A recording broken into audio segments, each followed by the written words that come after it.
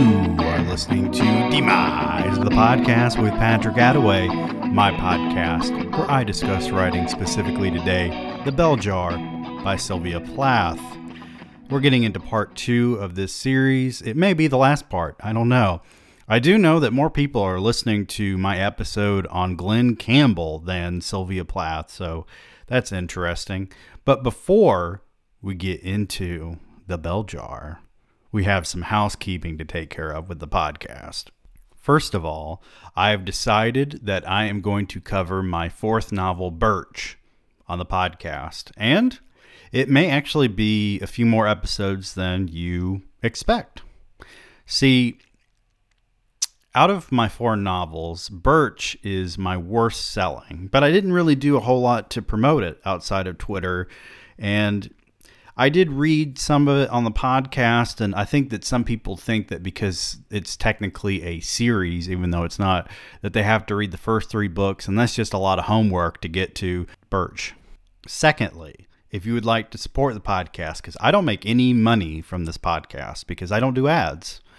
So if you'd like to support the podcast, you can go buy Birch on Amazon. You can buy any of my books. I have poetry, I have short stories, I have novels. On Amazon, just search for Patrick Attaway, Attway. Or you can listen to my music by streaming Lurking Vowel on Spotify or wherever you stream music. I now have a Substack. I don't make money from it, but I am writing nonfiction essays, and some of my short stories are on there. I have a poem on there. I'm going to put more poetry on there. So go find my Substack. It's on my Linktree. If you don't want to find my Linktree, you just go to patrickattaway.substack.com. I think that's how the URL works. It might be Substack/Patrick Attaway. I'm not sure at the moment, but I want to talk about something that I've been wanting to talk about all week. So for the past few years, I'm not going to say this person's name, but if you know me, you may not even know who this is, to be fair. But it's someone who rose to fame on YouTube, and I was supporting them. And I don't mean I was just watching their YouTube videos and subscribed to their channels.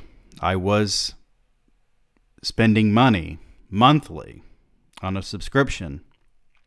And due to recent statements, amongst so many other things, I've decided to no longer support them. The reason why I want to talk about this is because it is important how you express yourself publicly. And people will distance themselves from you as a result of that. And this person has not been putting out content aside from the thing that I'm technically paying for, which I stopped paying for. I canceled my subscription. This person has not been putting out material on their YouTube channels that I've wanted to watch in a long time. So I was in for the long haul, but their recent actions with their fan base, this person will lash out against people. Another reason why I'm not saying their name, I'm not even telling you their gender, but this person has a very bad temper towards both their fandom and towards people that they work with as well. And I respect this person a lot. I mean, they are a creative genius. However, they recently said something about President Biden. Now, I don't care if you like or dislike President Biden. You can dislike the president all you want. But my political perspective has been well established. I wrote a book called Surviving New America, and it outlines a lot of my political philosophy in that book. And I generally do not vote for Democrats because I agree with them entirely. For instance, I didn't vote for Stacey Abrams. I voted against Brian Kemp. I despise Brian Kemp as a politician. And I despise everything that this man stands for in office and how he achieved. Well, here's the thing. there's been evidence of voter fraud, but at the same time, I don't know that Stacey Abrams would have won regardless. And I made the mistake of not voting in 2018 because I didn't like Kemp or Stacey Abrams. There's still things about Stacey Abrams that I don't like. Biden, on the other hand, I thought was the best candidate to go head-to-head with Trump back in 2016, and it didn't happen. So I was very excited when he ran in 2020, and I think that he's actually done a phenomenal job in office. And people who blame Biden for all the shit that's been going down, they've been keeping their head under a rock for a while, I suppose, because the fallout of COVID-19 in this country is not the fault of Biden. And we are still recovering from this pandemic. I think that a lot of people forget that. I think that when a president gets into office, the same thing happens. No one wants to hold the previous person accountable for the actions that affect the new administration. And then there's the other side of that coin where they think that everything that happens after a person is in the office is their responsibility. Just totally ignoring the last 4 or maybe 8 years. So this person compared Biden to a person that recently Dave Chappelle basically, I won't say the word that comes to mind, but this person essentially compared Biden to Herschel Walker in an unfavorable way, essentially by saying Herschel Walker was more cognizant than Biden. And as we all know, Chappelle went after Walker on his SNL monologue because Herschel Walker there's something legitimately wrong with that man. To make matters worse, in one of the most critical elections in history, this person admitted to not voting. They said they didn't want to, and then they thought, well, maybe I'll go do it, and then they just didn't do it. So if you're listening and you know who I'm talking about, don't be a fucking snitch, because I'm not worried about them finding out that I'm talking about them, because I'm not saying their name. I'm not saying what they do beyond YouTube. But it was the straw that broke the camel's back for me. And I'm saying this because we need to be mindful of things that we say as creators. And if we're not well, then we need to really be mindful of what we say. Let's get into the bell jar. I have chapter 10 bookmarked here on page 112. The face in the mirror looked like a sick Indian. I dropped the compact into my pocketbook and stared out of the train window. Like a colossal junkyard, the swamps and back lots of Connecticut flashed past, one broken down fragment bearing no relation to another. What a hodgepodge the world was. I glanced down at my unfamiliar skirt and blouse. The skirt was a green dirndl with tiny black, white, and electric blue shapes swarming around it, and it stuck out like a lampshade. Instead of sleeves, the white eyelet blouse had frills at the shoulder, floppy as the wings of a new angel. I'd forgotten to save any day clothes from the ones I left, or rather let, fly over New York. So Betsy had traded me a blouse and skirt for my bathrobe with the cornflowers on it. A wan reflection of myself, white wings, brown ponytail and all, ghosted over the landscape. Pollyanna cowgirl, I said out loud. A woman in the seat opposite looked up from her magazine. I hadn't, at the last moment, felt like washing off the 2 diagonal lines of dried blood that marked my cheeks. They seemed touching and rather spectacular, and I thought I would carry them around with me like the relic of a dead lover till they wore off their own accord. Of course, if I smiled or moved my face much, the blood would flake away in no time. So I kept my face immobile, and when I had to speak, I spoke through my teeth, without disturbing my lips. I didn't really see why people should look at me. Plenty of people looked queerer than I did. We have very rich language, and the way that she describes what she's wearing and how it's almost as if she's imagining all of this. It reminds me vaguely of one of the chapters in Invisible Man where the I Am is describing going to church on campus. It's very dreamlike. And for her to just say Pollyanna cowgirl out loud, I mean, she's obviously recovering psychologically from a very traumatic experience, and the fact that she thinks that it's perfectly sensible to have blood on her face. Well, again, I'm getting vague reflections later on with American Psycho. I'm sure Bret Easton Ellis has read The Bell Jar. The gray suitcase rode on the rack over my head, empty except for the 30 best short stories of the year. I hate those books. A white plastic sunglasses case and 24 avocado pears, a parting present from Doreen.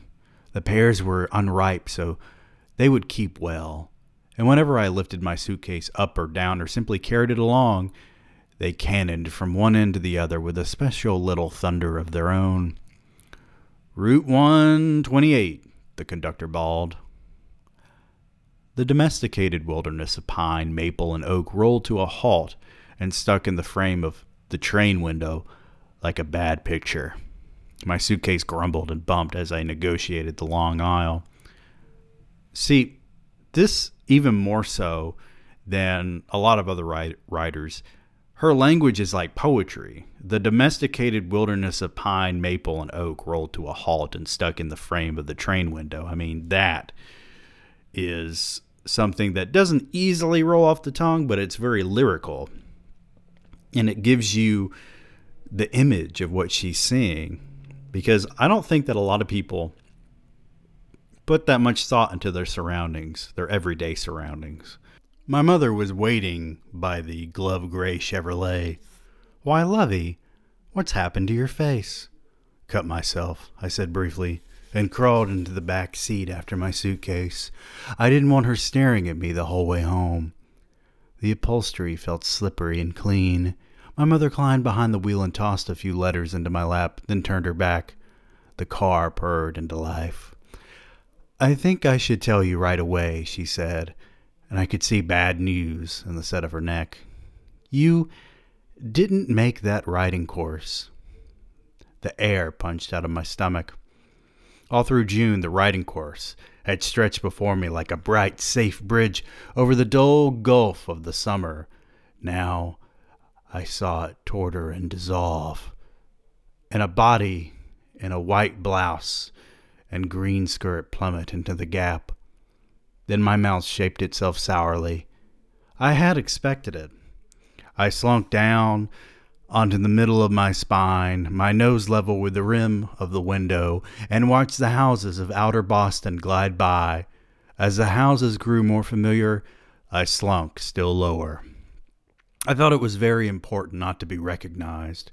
The gray padded car roof closed over my head like the roof of a prison van, and the white, shining, identical clapboard houses with their interstices of well-groomed green proceeded past, one bar after another, in a large but escape-proof cage. I had never spent a summer in the suburbs before. So this part reminds me of the little-known film Adult World, which I love. It's got Emma Roberts and John Cusack.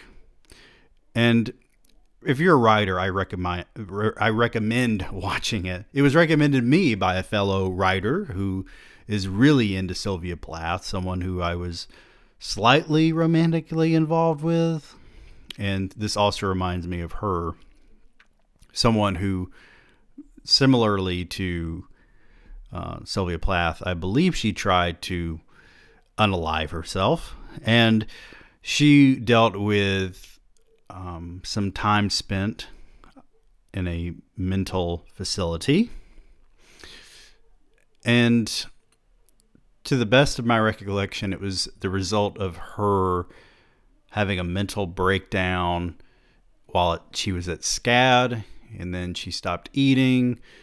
And fast forward to 2015 when we met, and she is all but mute. And so we communicated through text, and she turned out to not be a great person, but fascinating at the same time. The soprano creak of carriage wheels punished my ear. Sun seeping through the blinds filled the bedroom with a sulphurous light. I didn't know how long I'd slept, but I felt one big twitch of exhaustion. The twin bed next to mine was empty and unmade. At 7, I had heard my mother get up, slip into her clothes, and tiptoe out of the room. Then the buzz of the orange squeaker sounded from downstairs. I said squeaker, it's squeezer. Listen, I'm in this room, and I'm having to hold this paper back up to my face. I can't make the text bigger, so this is another case for me reading on my Kindle, but the issue with reading on my Kindle is that it's harder to keep my place in the book because sometimes I accidentally touch the edge and I'm in the middle of reading a sentence and that just breaks everything. So the safest bet with the podcast is a paperback. Then sink water ran from the tap and dishes clinked as my mother dried them and put them back in the cupboard. Then the front door opened and shut.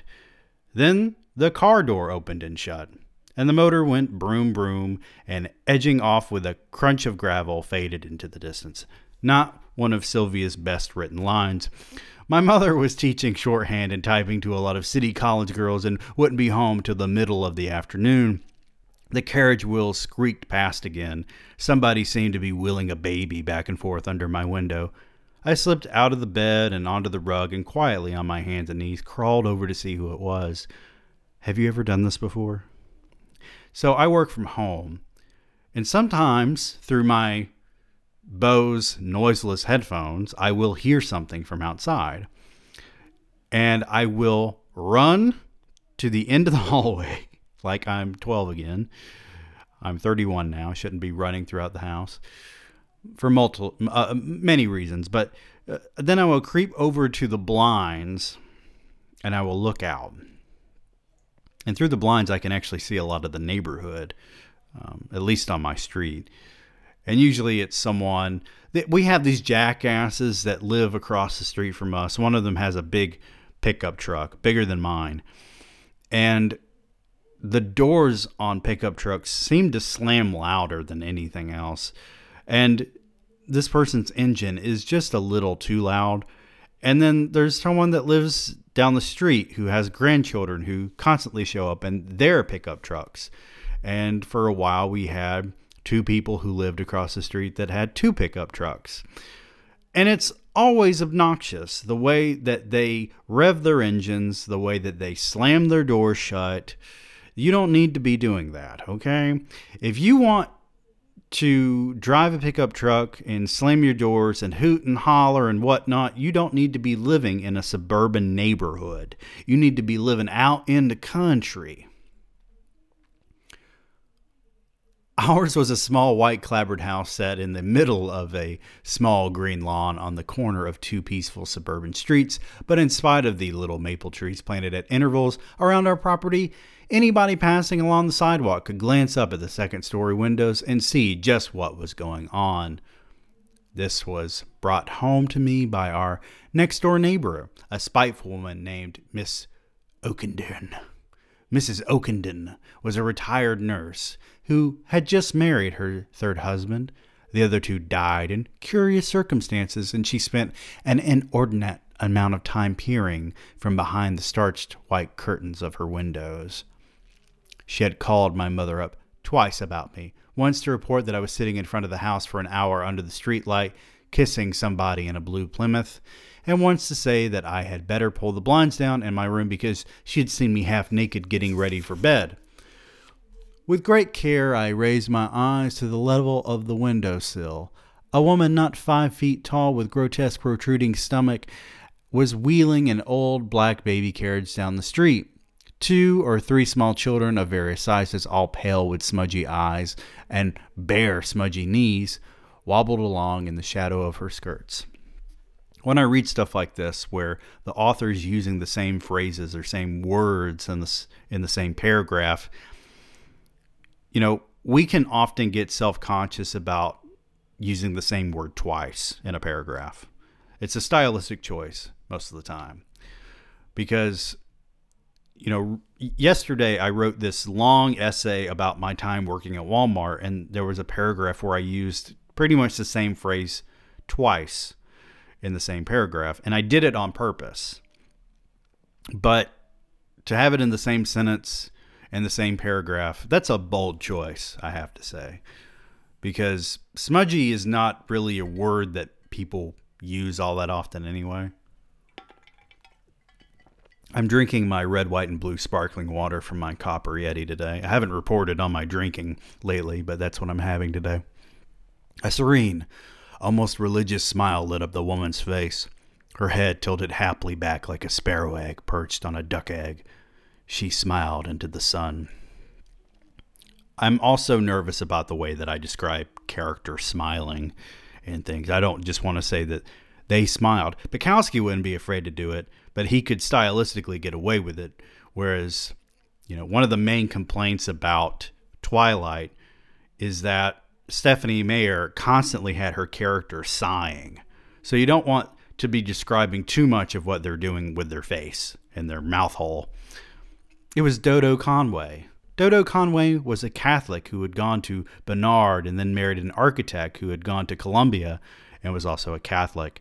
They had a big rambling house up in the street from us, set behind a morbid facade of pine trees and surrounded by scooters, tricycles, dog carriages, toy fire trucks, baseball bats, badminton nets, croquet wickets, hamster cages, and cocker spaniel puppies. The whole sprawling paraphernalia of suburban childhood.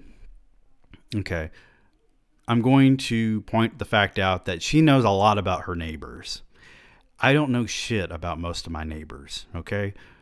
I could do research on my neighbors quite easily, and I won't tell you how, but I don't really know the names of the people who live around me for the most part.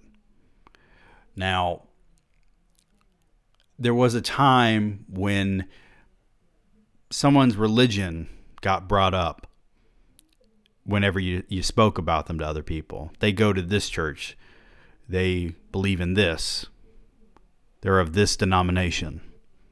It still comes up in some conversations. When I was in high school, there was this girl in my psychology class who was just obviously not like the rest of us in some sense. And she was a cute girl and everything, but she was just awkward. And I remember she was talking about her sister.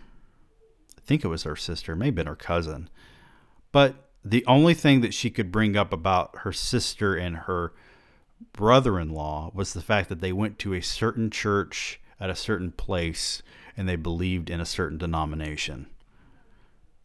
Why the rest of us really needed to know that, I don't know. But it's an interesting detail that people bring up. And here we have Sylvia Plath doing it. I don't need to know that these characters are Catholic, by the way. Them being Catholic honestly doesn't really tell me much about them.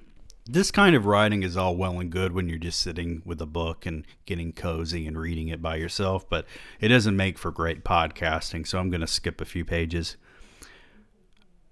I leaned back and read what I'd written. It seemed lively enough, and I was quite proud of the bit about the drops of sweat like insects, only I had the dim impression I'd probably read it somewhere else a long time ago. I sat like that for about an hour trying to think about what would come out next. And in my mind, the barefoot doll in her mother's old yellow nightgown sat and stared into space as well. Why, honey, Don't you want to get dressed? My mother took care never to tell me to do anything. She would only reason with me sweetly, like one intelligent, mature person with another. It's almost 3 in the afternoon. I'm writing a novel, I said. I haven't got time to change out of this and change into that. I lay on the couch on the breezeway and shut my eyes. I could hear my mother clearing the typewriter and the papers from the card table and laying out the silver for supper, but I didn't move. At any rate, I'd be lucky if I wrote a page a day. Then I knew what the trouble was. I needed experience. How could I write about life when I'd never had a love affair or a baby or even seen anybody die? A girl I knew had just won a prize for a short story about her adventures among the pygmies in Africa. How could I compete with that sort of thing? By the end of supper, my mother had convinced me I should study shorthand in the evenings. Then I would kill 2 birds with 1 stone, writing a novel and learning something practical as well. I would also be saving a lot of money. That same evening, my mother unearthed an old blackboard from the cellar and set it up on the breezeway. Then she stood at the blackboard and scribbled little curlicues in white chalk while I sat in the chair and watched. At first, I felt hopeful. I thought I might learn shorthand in no time, and when the freckled lady in the scholarships office asked me why I hadn't worked to earn money in July and August the way you were supposed to if you were a scholarship girl, I could tell her I had taken a free shorthand course instead so I could support myself right after college. The only thing was, when I tried to picture myself in some job briskly jotting down line after line of shorthand, my mind went blank. There wasn't one job I felt like doing where you could use shorthand, and as I sat there and watched the white chalkboard curlicues blurred into senselessness. We're going to move ahead a little bit to chapter 11. Dr. Gordon's waiting room was hushed and beige. The walls were beige, and the carpets were beige, and the upholstered chairs and sofas were beige. There were no mirrors or pictures, only certificates from different medical schools with Dr. Gordon's name in Latin hung about the walls. Pale green loopy ferns and spiked leaves of much darker green filled the ceramic pots on the end table and the coffee table and the magazine table. There's a lot of repetition in the language here, and also another reference to green, which we saw earlier. Symbolically, I'm not sure what that means, but maybe we'll come up with a solution or an answer or some sort of thesis later. At first, I wondered why the room felt so safe. Then I realized it was because there were no windows. The air conditioning made me shiver. I was still wearing Betsy's white blouse and dirndl skirt. They drooped a bit low now, as I hadn't washed them in my 3 weeks at home. The sweaty cotton gave off a sour but friendly smell. So at this point, Sylvia is not keeping herself well. And she's spending a lot of time at home. She's trying to write. And she's not really getting anywhere. And she's having trouble sleeping. My mother told me I must have slept. It was impossible not to sleep in all that time. But if I slept, it was with my eyes wide open. For I had followed the green, luminous course of the second hand and the minute hand and the hour hand of the bedside clock through their circles and semicircles every night for 7 nights without missing a second or a minute or an hour. Sounds like she's manic. The reason I hadn't washed my clothes or my hair was because it seemed so silly. I saw the days of the year stretching ahead like a series of bright white boxes, and separating one box from another was sleep, like a black shade. Only for me, the long perspective of shades that set off one box from the next had suddenly snapped up, and I could see day after day after day glaring ahead of me like a white, broad, infinitely desolate avenue. It seemed silly to wash one day when I would only have to wash again the next. It made me tired just to think of it. I wanted to do everything once and for all and be through with it. Dr. Gordon twiddled a silver pencil. "Your mother tells me you're upset." I curled in the cavernous leather chair and faced Dr. Gordon across an acre of highly polished desk. Dr. Gordon waited. He tapped his pencil, tap, tap, tap, across the neat green field of his blotter. His eyelashes were so long and thick they looked artificial, black plastic reeds fringing two green glacial pools. Dr. Gordon's features were so perfect he was almost pretty. I hated them the minute I walked in through the door. "Suppose you try and tell me what you think is wrong." I turned the words over suspiciously, like round, sea-polished pebbles that might suddenly put out a claw and change into something else. What did I think was wrong? They made it sound as if nothing was really wrong. I only thought it was wrong. In a dull, flat voice, to show I was not beguiled by his good looks or his family photograph, I told Dr. Gordon about not sleeping and not eating and not reading. I didn't tell him about the handwriting, which bothered me most of all. That morning, I tried to write a letter to Doreen down in West Virginia asking whether I could come and live with her and maybe get a job at her college waiting on table or something. But when I took up my pen, my hand made big, jerky letters like those of a child, and the lines sloped down the page from left to right, almost diagonally, as if they were loops of string tying on the paper, and someone had come along and blown them askew. I knew I couldn't send a letter like that, so I tore it up in little pieces and put them in my pocketbook next to my all-purpose compact in case a psychiatrist asked to see them. I have been in some bad mental states, but I've never gotten to a point where my handwriting didn't make sense, or I was doing things like ripping up shit. My self-destruction was through either giving things away, selling things, or trading things, stuff like that, acting on impulsivity, and staying indoors for days on end, avoiding contact with other people for extended periods of time. But she's around her mother, and I suspect that one thing that may have actually benefited her was a little bit more isolation, even from her mother, even though she was having trouble sleeping. I've had trouble sleeping too, but I've never been up for what felt like 7 days in a row before. She sees Dr. Gordon for a while, and this is the outcome. I watched my mother grow smaller and smaller until she disappeared into the door of Dr. Gordon's office building. Then I watched her grow larger and larger as she came back to the car. "Well?" I could tell she had been crying. My mother didn't look at me. She started the car. Then she said, as we glided under the cool, deep sea shade of the elms, "Dr. Gordon doesn't think you've improved at all. He thinks you should have some shock treatments at his private hospital in Walton." I felt a sharp stab of curiosity, as if I had just read a terrible newspaper headline about somebody else. "Does he mean live there?" "No," my mother said. I thought she must be lying. "You must tell me the truth," I said, "or I'll never speak to you again." "Don't I always tell you the truth?" my mother said, and burst into tears. The one thing that I'm noticing here is that it doesn't seem that Sylvia wants to get better. She doesn't seem to want to pull herself out of her state. She's lost. She doesn't know how, but she also doesn't really want to. There's no desire there. There's no desire to get better from what I see. And people are free to disagree with me, but what I'm seeing here is someone who is lost and they don't have the ability to want to get out.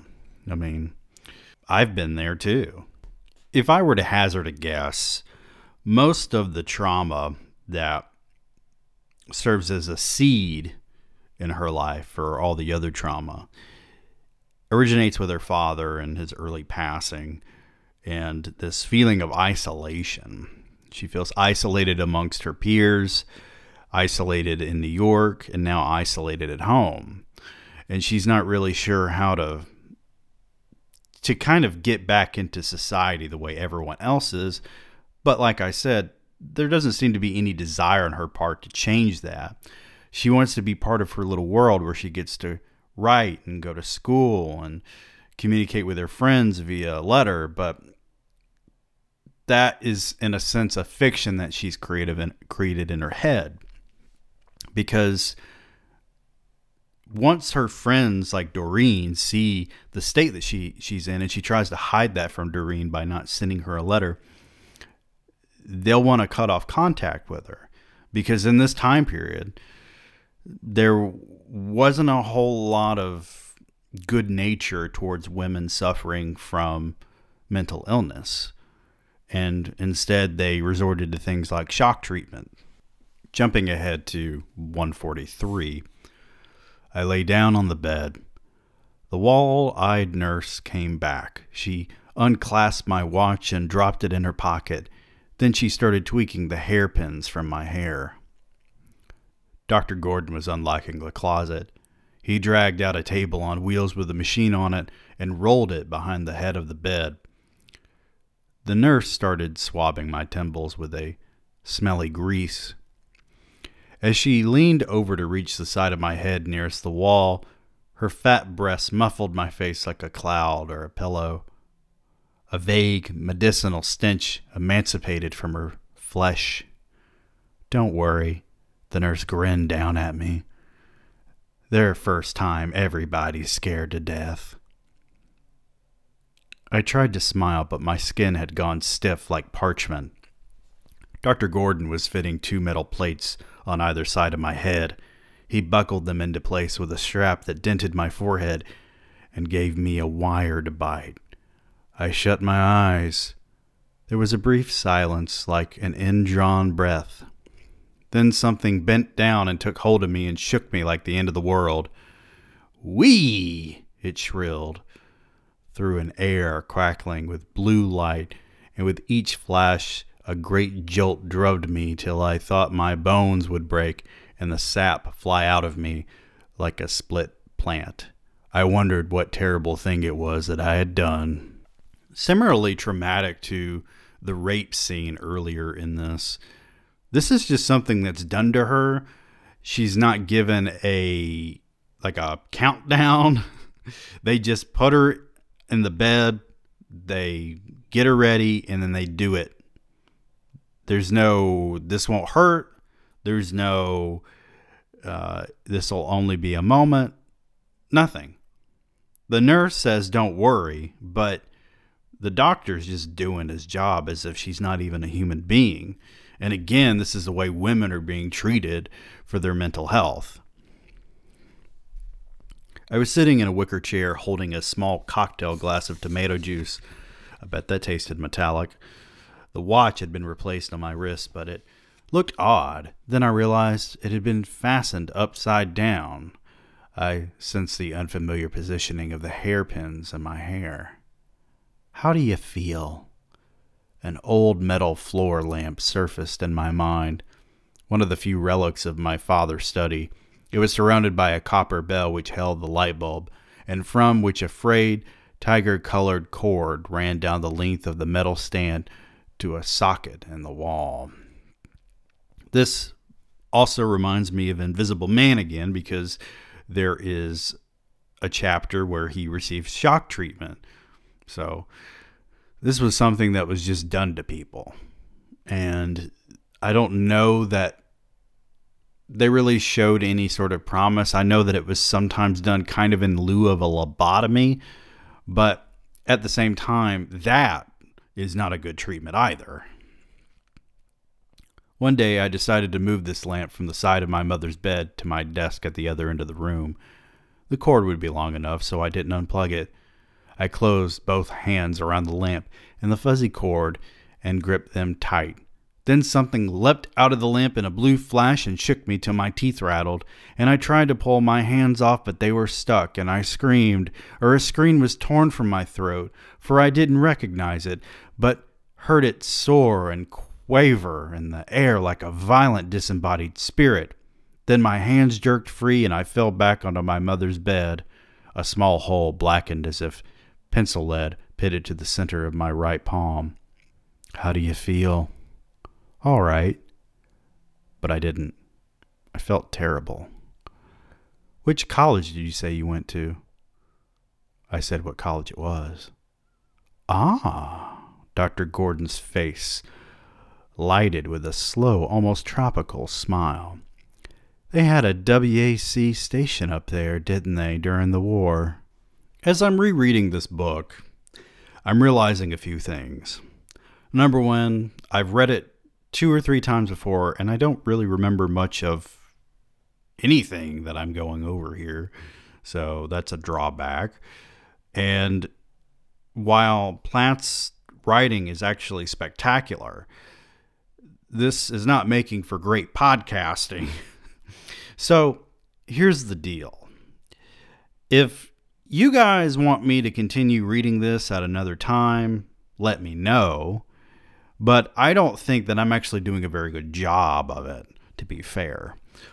And I may not even be the most qualified person to do it. If you just enjoy hearing me read the Bell Jar, that's great. But I love Sylvia Plath too much to continue doing this right now, at least.